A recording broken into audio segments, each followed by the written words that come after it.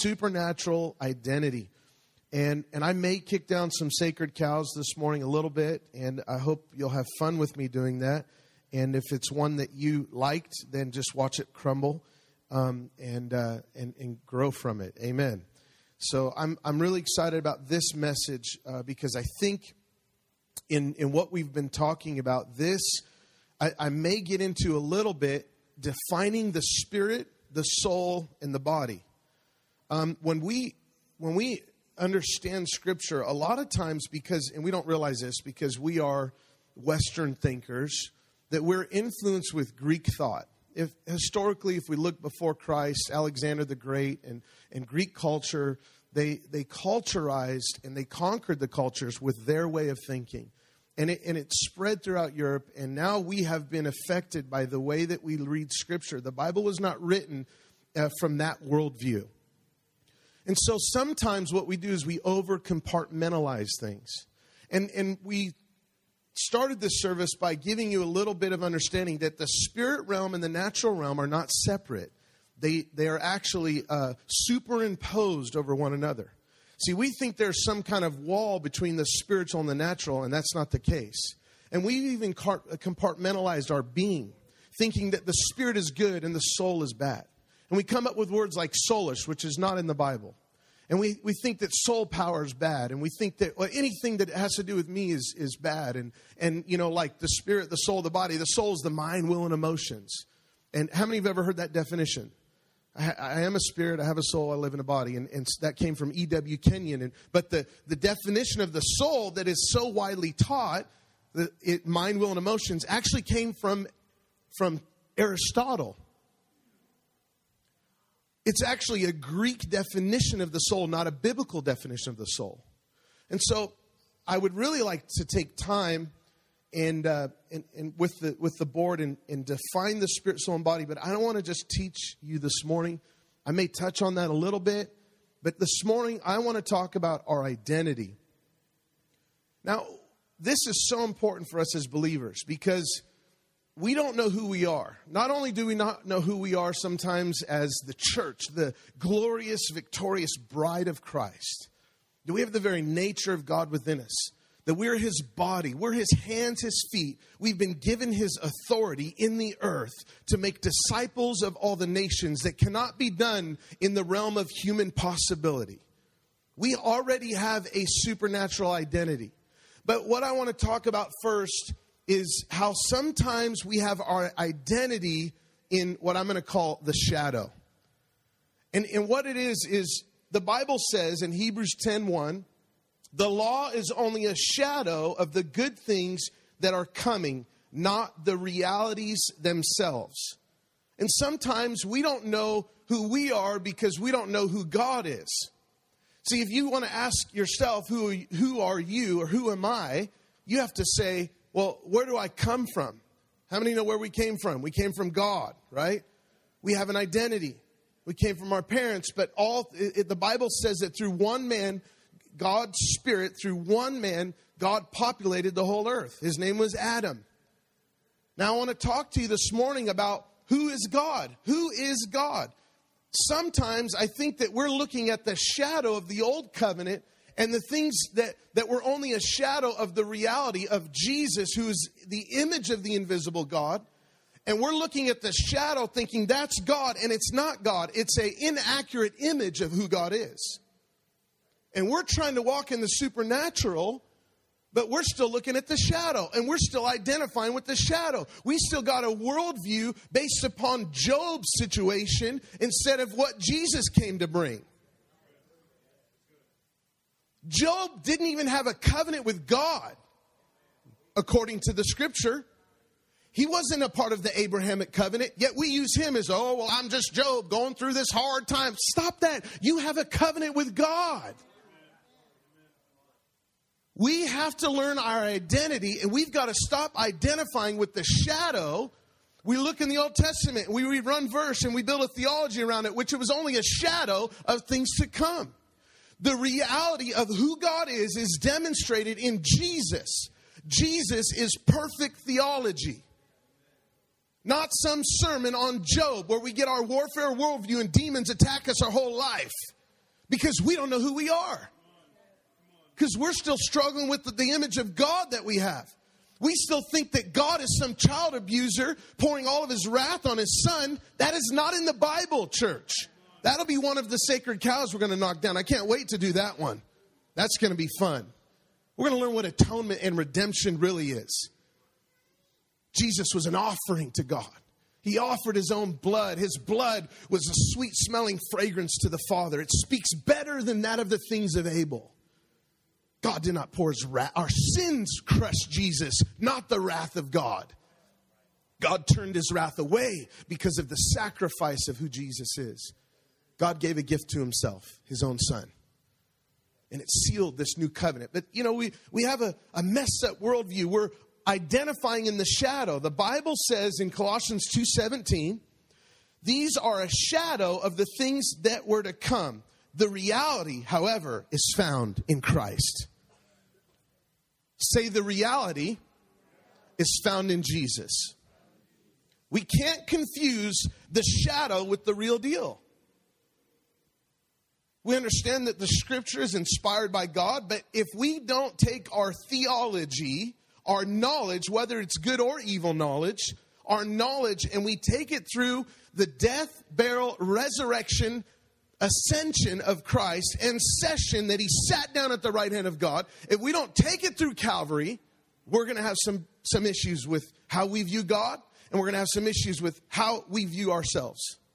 Our whole value system will be distorted. And guess what? We won't be able to win the lost because we're condescending them because we have no idea how valuable the lost is. We still think we're some kind of elite people group when we're called to come under and lift up the hurting and the broken. So we cannot confuse the shadow of things to come with the reality. Don't identify in the shadow. You got to understand who God is. God is not that shadow. Jesus is the image of the invisible God. A shadow is not consistent with reality. Hello? Sometimes they are way scarier than they really are. Than what the reality of what is causing that shadow to be displayed. How many have ever seen one of those movies where you see on the wall this ugly, scary, monster-looking thing and it's like a little kid walking or something? Shadows are not consistent with reality. Some of our views of God, we're still seeing God. We even still, when we pray, we still call him God and we're not calling him Father. See, we've been adopted. We got to get used to calling him Dad because he's our dad now. We've got to unlearn this religious garbage that will keep us in our old identity, that will keep us in the shadows of our past, that will keep us in the lack of who really God is. We live in the shadow of who God was revealing himself to be, but then ultimately through the life of Jesus, here is the vividness of who God is. See, a shadow is two-dimensional. It has no color. A shadow is a negative contrast. And in the life of Christ, we see the Father. In the life of Jesus, we see who God really is. Jesus went about doing good, healing all that were oppressed by the devil, because God was with him. He was anointed with the Spirit of God and power. He was anointed with power and the Holy Ghost. Acts 10:38. He went about doing good. Matthew chapter 9 says he was moved with compassion. And he looked at the hurting people and he said, they don't have a shepherd. There was times he wept over the city of Jerusalem. He says, I just want to gather you like a hen, like a mother would gather its young. In Christ, we see who God is. 1 John 1:5. John is writing, this is the message we've heard from Jesus and now declare to you. Hear me. God is light and there is no darkness in him at all. Listen, there's no darkness in God. He is light. He is love. The reality of who God is found in Christ. We cannot form our idea of who we think God is from one little verse in the Old Testament. Jesus is the reality of who God is. Colossians chapter 1, the image of the invisible God. In 1 Timothy, it says God was manifested in the flesh. Jesus walked around. He did good. He loved people. He picked up the broken. He saw the woman caught in adultery. They were testing him. In John chapter 8, one of my favorite, I love this portion of Scripture. The woman is caught in adultery. Maybe she's completely naked, about ready to be condemned. Jesus says, stop. Unless you have no sin, go ahead, cast the stone. But he who's without sin among you, let him cast the first stone. Jesus changed the whole paradigm of what God looked like. Well, here's the Messiah. The Pharisees are thinking he's the lawgiver, God in the Old Testament, the God of Moses, Abraham, Isaac, Jacob. Jesus says, no, I'm not here to enforce the law. I'm here to fulfill it. And here's the way it gets fulfilled, my love. See, God's government is not law. God's government is love. Isaiah chapter 15, verse 6 says, he will establish a new government of love in the venerable Davidic tradition. God is revealing to his people right now, I'm not in the shadow. This is who I am. It says that God is light, and in him there's no darkness at all. See, if my revelation of God is in any way contrary to Jesus' life, I'm looking at the shadow. If I still think God is trying to teach me a lesson and put sickness on me, you're looking at the shadow. Hello? If you still think that somehow God is punishing you, you're looking at the shadow. If you still think for some reason that the reason that you're in the situation you are is because God is trying to teach you a lesson, you are just so stubborn. No, you're allowing it on your own life, and you'll learn from it. You might go through a trial, but you don't have to. They didn't have to go through the wilderness even in the old covenant. They chose to go the wrong route. So you can choose to go the wrong route, but don't blame God. Jesus is the sign. He is the way. Just go his way and you'll get there real easy. His yoke is easy. His burden is light. If my revelation of who God is contrary to the life of Jesus, I'm looking at the shadow. Don't identify with the shadow. Colossians 2:17. Again, the reality is found in Christ. Everything else in the Old Testament, the laws, it was a shadow of things to come. We cannot live in the shadow. Jesus said this in John 14:7. If you had really known me, you would know who my Father is. From now on, you know him and have seen him. Wow. I love that. He said, if you've seen me, you've seen the Father. Jesus came to reveal this massive, loving heart of the Father in heaven. Changed our paradigm. We need a paradigm shift, and we got to make sure that our paradigm is not too narrow. We have to make sure that we open up and say, God, there's so much I'm still learning and discovering of your nature and who you are. You know, I fear that the church today has taken the 5 attributes of God and replaced their understanding of who God is with these attributes, the sterile attributes of who God is. He's impassible. He's immutable. He's omniscient. He's omnipresent, and he's omnipotent. All these Greek ideas of who God is. Instead of, he is Jehovah Rapha, the Lord my healer. Instead of Jehovah Jireh, the Lord my provider, he's my shepherd. He's Jehovah Shalom, the God of peace. He's my banner. He's my victory. He's the God that's more than enough. That's who God is. You see, you're a way better theologian if you just understand that God is Abba Father versus all that other crap. I just spit on the microphone. Praise the Lord. It's anointed now. Jesus said, if you've seen me, you've seen the Father. You see, old covenant is doing from the do. New covenant is doing from the be. I'm going to say it again so you actually understand what I'm saying. Old covenant is doing, new covenant is being. In other words, I'm not doing from the doing, I'm doing from the being. It's who I am. God put his nature in me. It's who I am. I understand who God is, and I can't know who I am unless I know who God is. So I can't identify in the shadow. Jesus said, if you've seen me, you've seen the Father. See, our theological knowledge is the shadow. Our theological experience is the reality. Hello? Oh, that's a good word, PZ. Thanks. You're welcome. It's from him. Take it. If you only have knowledge, then maybe you're looking at the shadow. Maybe you're still beating yourself up from your sin. Maybe you still haven't forgiven yourself because you still think God is mad at you. Hello? Jesus. It's a revelation of who the Father is. Number 2, we have to identify by the Spirit. Now, I want to teach you a little bit. Are you ready? Who's ready to be taught? I want to give you some good nuggets. I want to give you some treasure from the Word of God. I want you, if you have your Bible, turn to Genesis chapter 2. We get our identity by the breath of heaven. The breath of God is where we get our identity. Now, let's look at, there's 2 types of identity that the human race can have. Only 2. Now, in those 2 categories, there's multiple ways that we identify with the cultures and with our families and all this stuff. But there's really only 2 identities. You either identify yourself through Adam or you identify yourself through Jesus. Amen. Read Romans chapter 5. Genesis chapter 2, verse 7. Then the Lord God formed man from the dust of the ground. Look at the person next to you. Say, you are a dirt ball.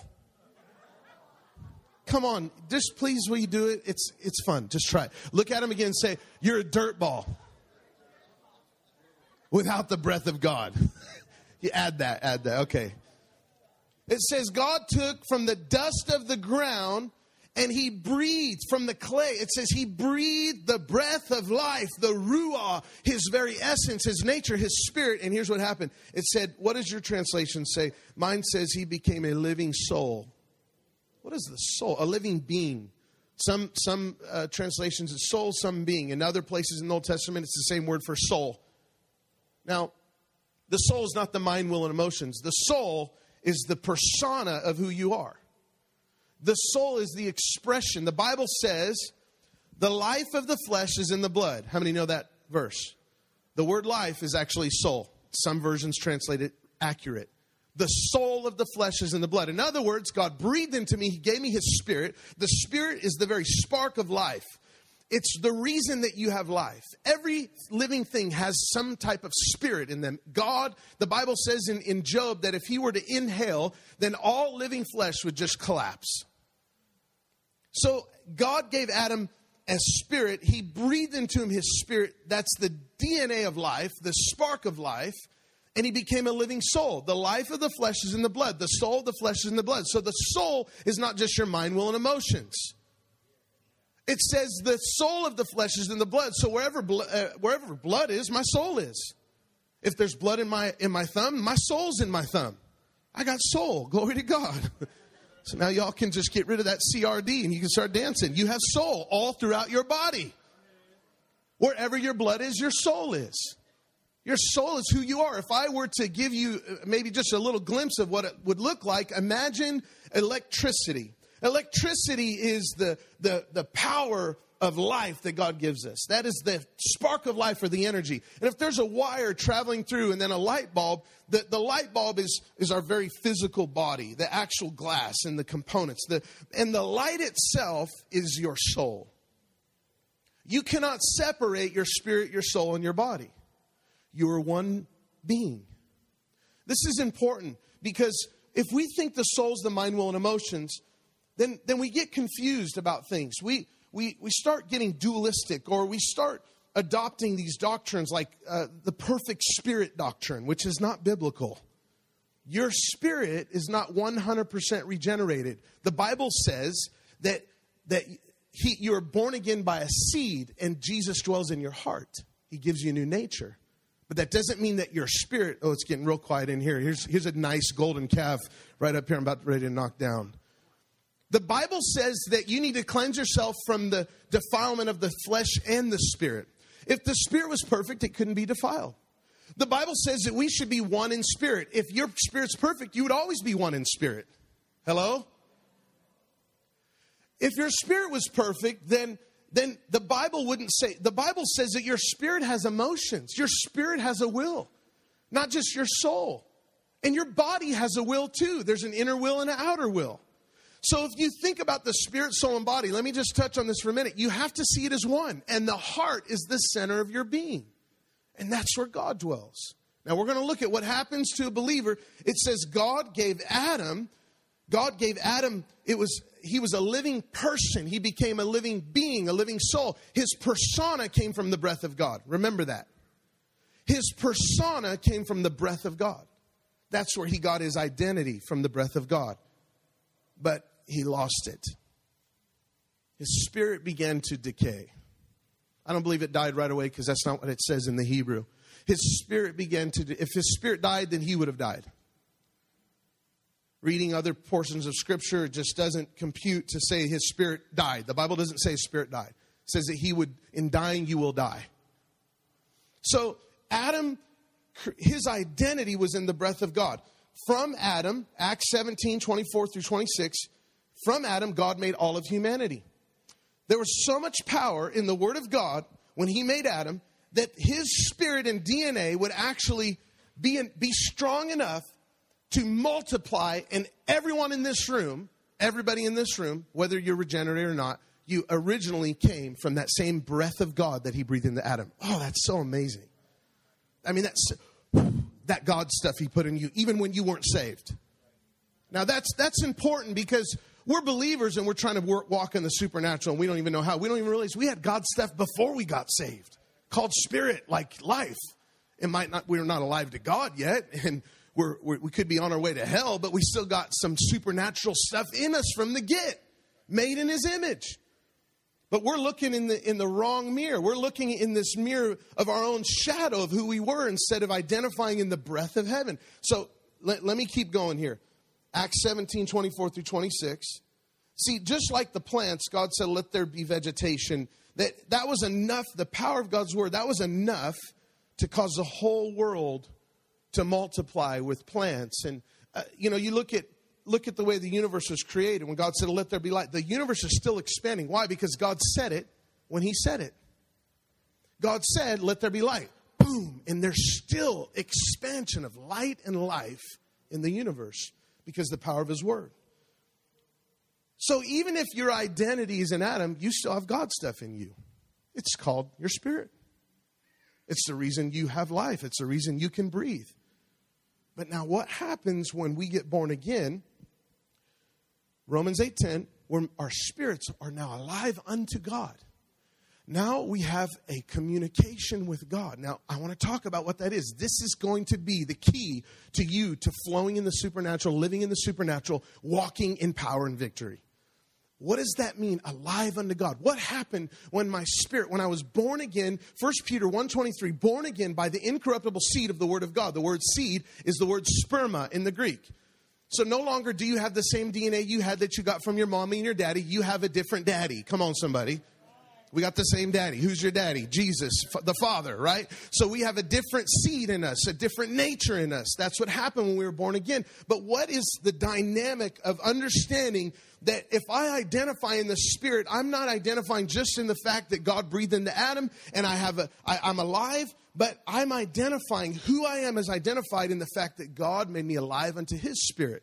Now, the only exception in Scripture that we can see where God breathed into Adam and then the whole earth was multiplied, the only exception of that, the Spirit, right at conception, bam, life.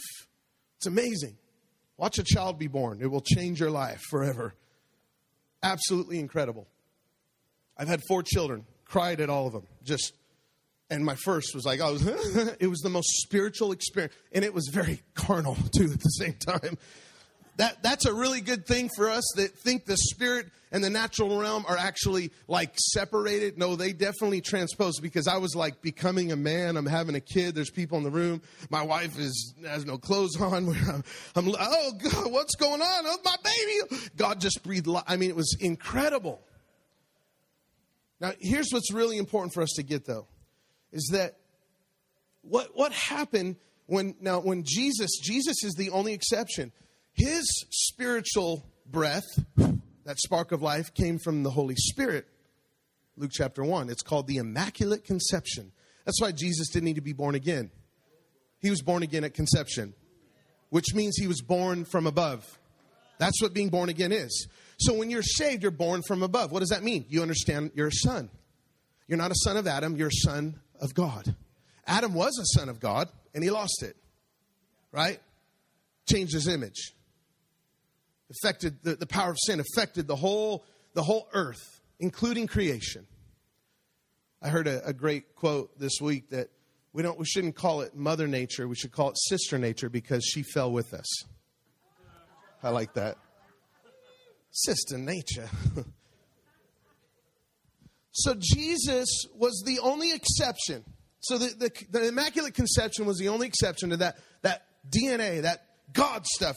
Jesus didn't need to be born again because he was born from above. Amen. We all get that, right? Now, what happened when he was born from above? Luke chapter 3 it says when he was baptized by John, he said, I got to do this to fulfill all righteousness. He heard a voice from heaven. Now, this voice was just affirming and confirming the fact that he had the very breath of God back in him. He had the very breath of God in him.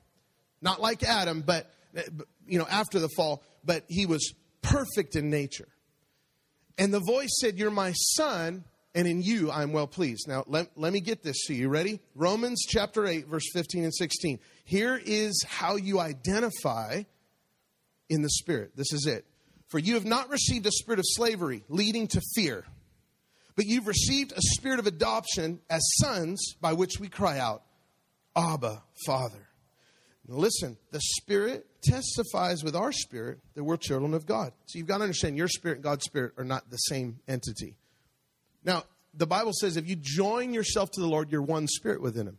See, the people that decide to join their hearts to the Lord's, when they manifest who they are, God comes out. It's like a holy pixie stick. It's like the flavor of who they are. The life of God flows through them. If you join yourself to the Lord, you're one spirit within him. But here's what, listen, you have to understand this. This is so good. His spirit tells my spirit, you're my son, you're my daughter. That's your identity. Now listen, I've heard that, Pastor Zach. Listen to me. Your part is, Daddy. That is the foundation of Christianity. And every time God speaks to you, if it opposes that, it's not God. If it in any way contradicts with, you're my son, you're my daughter, you have so much value. Daddy, I love you. Father, I have access to you now. If it ever opposes that, that is the core of God's voice to his children. It's not any of that other stuff. That is what causes us to mature. That is what causes us to, that seed, that incorruptible seed of the Word of God, the DNA of God. Jesus came and he's dwelling in our hearts. He's dwelling in our hearts, spirit, soul, and body. He's dwelling within me. And he begins to grow his nature within me. It's called sanctification.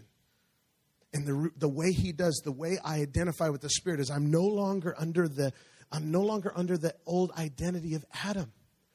Now I'm under the identity of the breath of the Spirit of God through Jesus, identifying with him. I have a new nature. The Bible says, many of you know this verse, 2 Peter 1:3. It says, as his divine power has given unto us all things that pertain to life and godliness, through the knowledge of him who called us by his own glory and goodness. How do we partake? Through knowing him. Paul told the church at Corinth, if you join yourself to the Lord, you're one spirit with him. In one aspect, we are one with Christ. In another, our spirits become one with him when we understand that he's saying, you're my son, you're my daughter. And we say, you're my father, and I love you. That is the fundamental of understanding your identity. I'm a son. Jesus did not come to change your behavior. He came to give life to those who are dead. We think that God, for some reason, well, he's just trying to take some old lump of clay. No, he started fresh, man.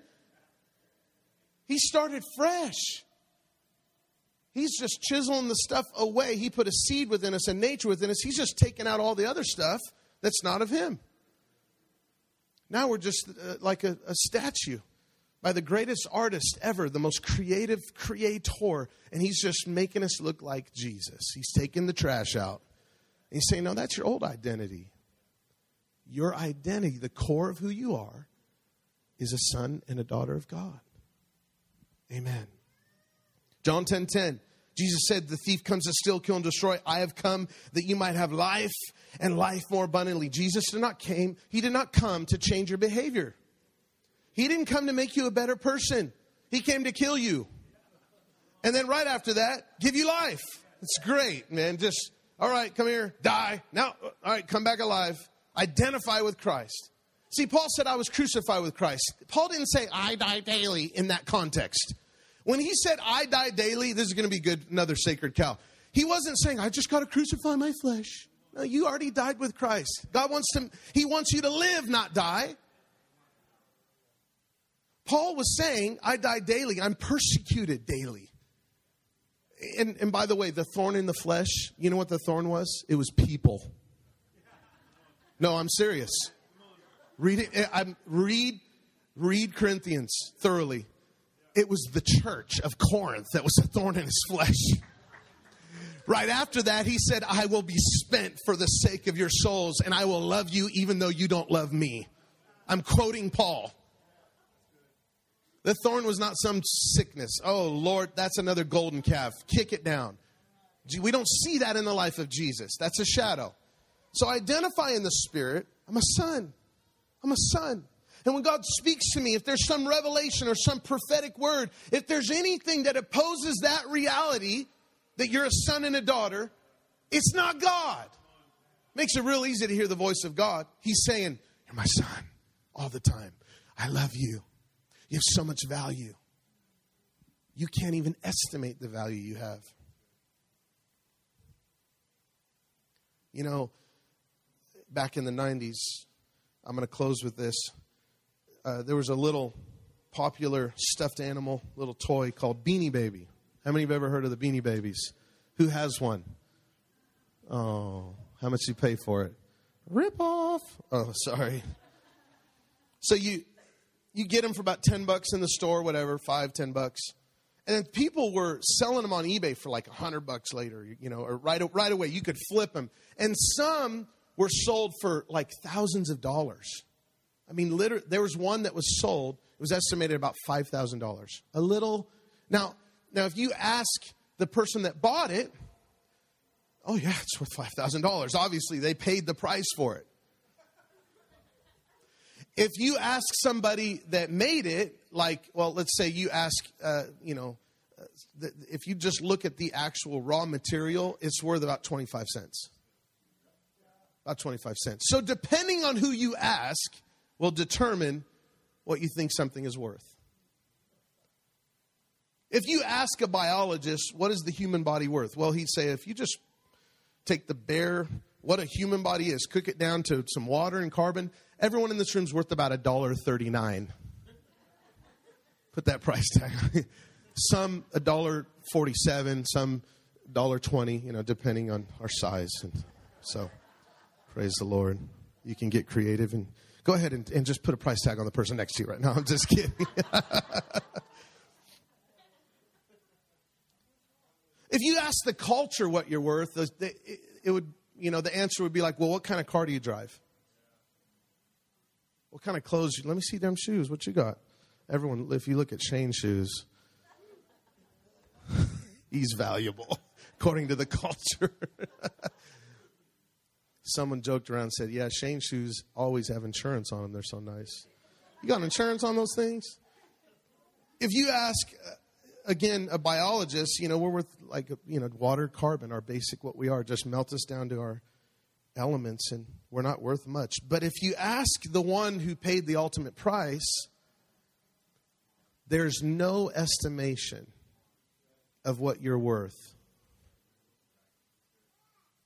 That's where your identity must come from. You're my Father. You're my Father. He's saying, here's what he's saying to you. Listen, here's what he's saying. He's saying, you're my child. You have so much value. Don't ever think anything different.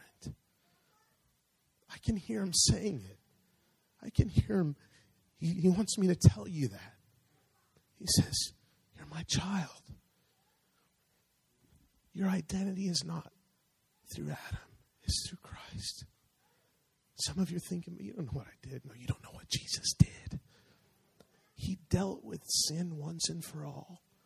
The only reason we still deal with it is because we're not identifying with the Spirit. We're identifying with the shadow. You want to see something really cute? I want you to put that video on. Watch this. This is how we are in the Spirit. We're afraid of our own shadow. Come here.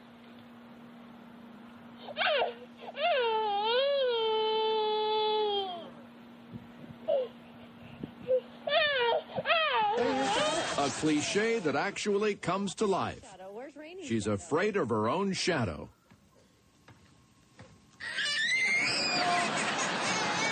What's wrong? Rainy, what's wrong? Jump. Jump. Jump.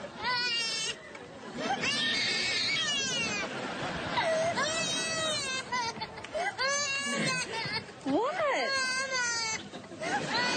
It's not going away. Oh my. Please don't tell me I'm cruel. We have received a spirit of adoption, not fear. I'm not afraid of what I was because that's not who I am anymore. And I'm not tied to any of that stuff. I'm a son. I can smile because I know he's smiling at me. You know that even in the natural understanding of scientists have discovered that a baby's countenance is determined by how they see the countenance of their parents at a very early age. So if you're not smiling, you just need to see Daddy smiling over you. Here's what he's saying. Don't be afraid of your past. Don't be afraid of who you were. Don't identify with the shadow of who you thought God was. Look at Jesus. That's the reality, the vivid color of his love and who he is. And don't identify with who you were. Walk in your new identity. It makes things so easy. Amen. Amen. Let me bless you right now. There's some hurting hearts here. I can hear your heart beating. Would you just close your eyes with me? You don't have to bow your heads, but just close your eyes. I can hear some hearts saying, but you don't know what I've done. I've walked away from the Lord and I blew it. And I want you to understand right now. I want you to understand Jesus is so in love with you. He's ravished over you. He took all of that stuff on so you can be free from it. Who's going to save me from this body of death? Paul says. Thanks be to God. It's by his Spirit. Identify with the breath of God in me now. The Spirit tells my spirit, I'm a son, I'm a daughter. Changes my paradigm, changes the foundation of how I live my life. I'll never live from my old identity anymore. If you're in this place and you just want to surrender to Jesus, surrender. Listen, it's not an act. It's the ceasing of an act. Just give up. Bowing to Jesus is not bowing to rules and regulations. It's letting his power flow through you. It's as simple as saying, I give up. And then he breathes into you. Read Romans 5, 6, 7, and 8. Paul was trying to get this through to the Roman church. Said, this is how you do it. Guys, you got to understand, it's not through Adam. That's how sin reigned. But now Jesus came to give you abundant grace and the gift of righteousness, the gift of being right with God. It's a gift. It's a gift. It's free. Just receive it. It's a gift. It's free. You don't pay a price for it. You just believe and receive. So let him breathe life into you. And may from this day forward, you never identify with who you were or identify with the shadow of who you thought God was. But identify with his love for you. Identify with his Spirit. Identify with how valuable you are to him. And so, Lord, we thank you that you promised, Lord, that you would take our sin and you would just get rid of it. And you never remembered again. And then you said you give us a new heart and you put a new spirit within us and you'd cause us to walk in your ways. So I'm not trying to kill myself or crucify myself anymore. I died with Christ. Now I need to live. I just need to live. You make me alive. You make me alive. You make me alive. Why are so many people teaching that you know, the Spirit wants to just kill your flesh? No, the Spirit wants to make you alive. He even changes my flesh. He changes, I'm telling you, He changes my desires. My body craves the presence of God. David said, my flesh cries out for the living God. Oh, we thank you, God. If you're in this place and you just want, I want to pray for you. I want to put my hand on your shoulder. I want to release the love of the Father. If you say, you know what, I've walked away, I'm a prodigal, hear me. God's arms are open. He wants to just embrace you right now. Just simply raise up one hand and say, Pastor, will you pray for me? I want to hear him. I want to hear him say, you're my child. There's some hands going up. Just don't be afraid. Just raise your hand up. And yeah. Can we have our Sozo team find someone with their hand raised quickly?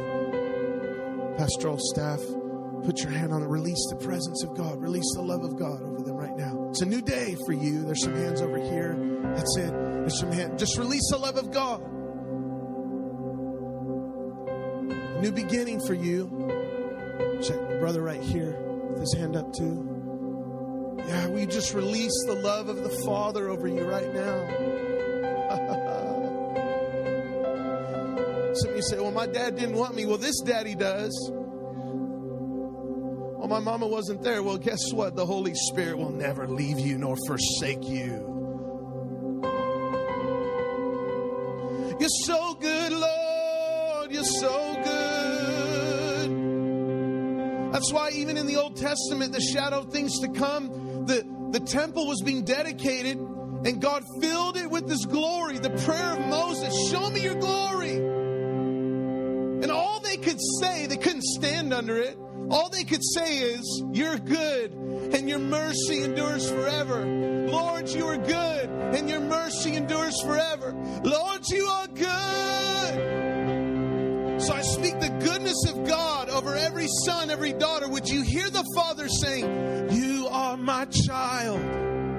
And all you have to do in response is say, oh, Daddy, dear Father,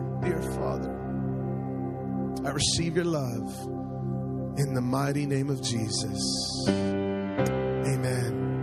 Amen. If you're being prayed for, just stay right where you are. Take your time. We're going to start our in-between service prayer in just a couple moments.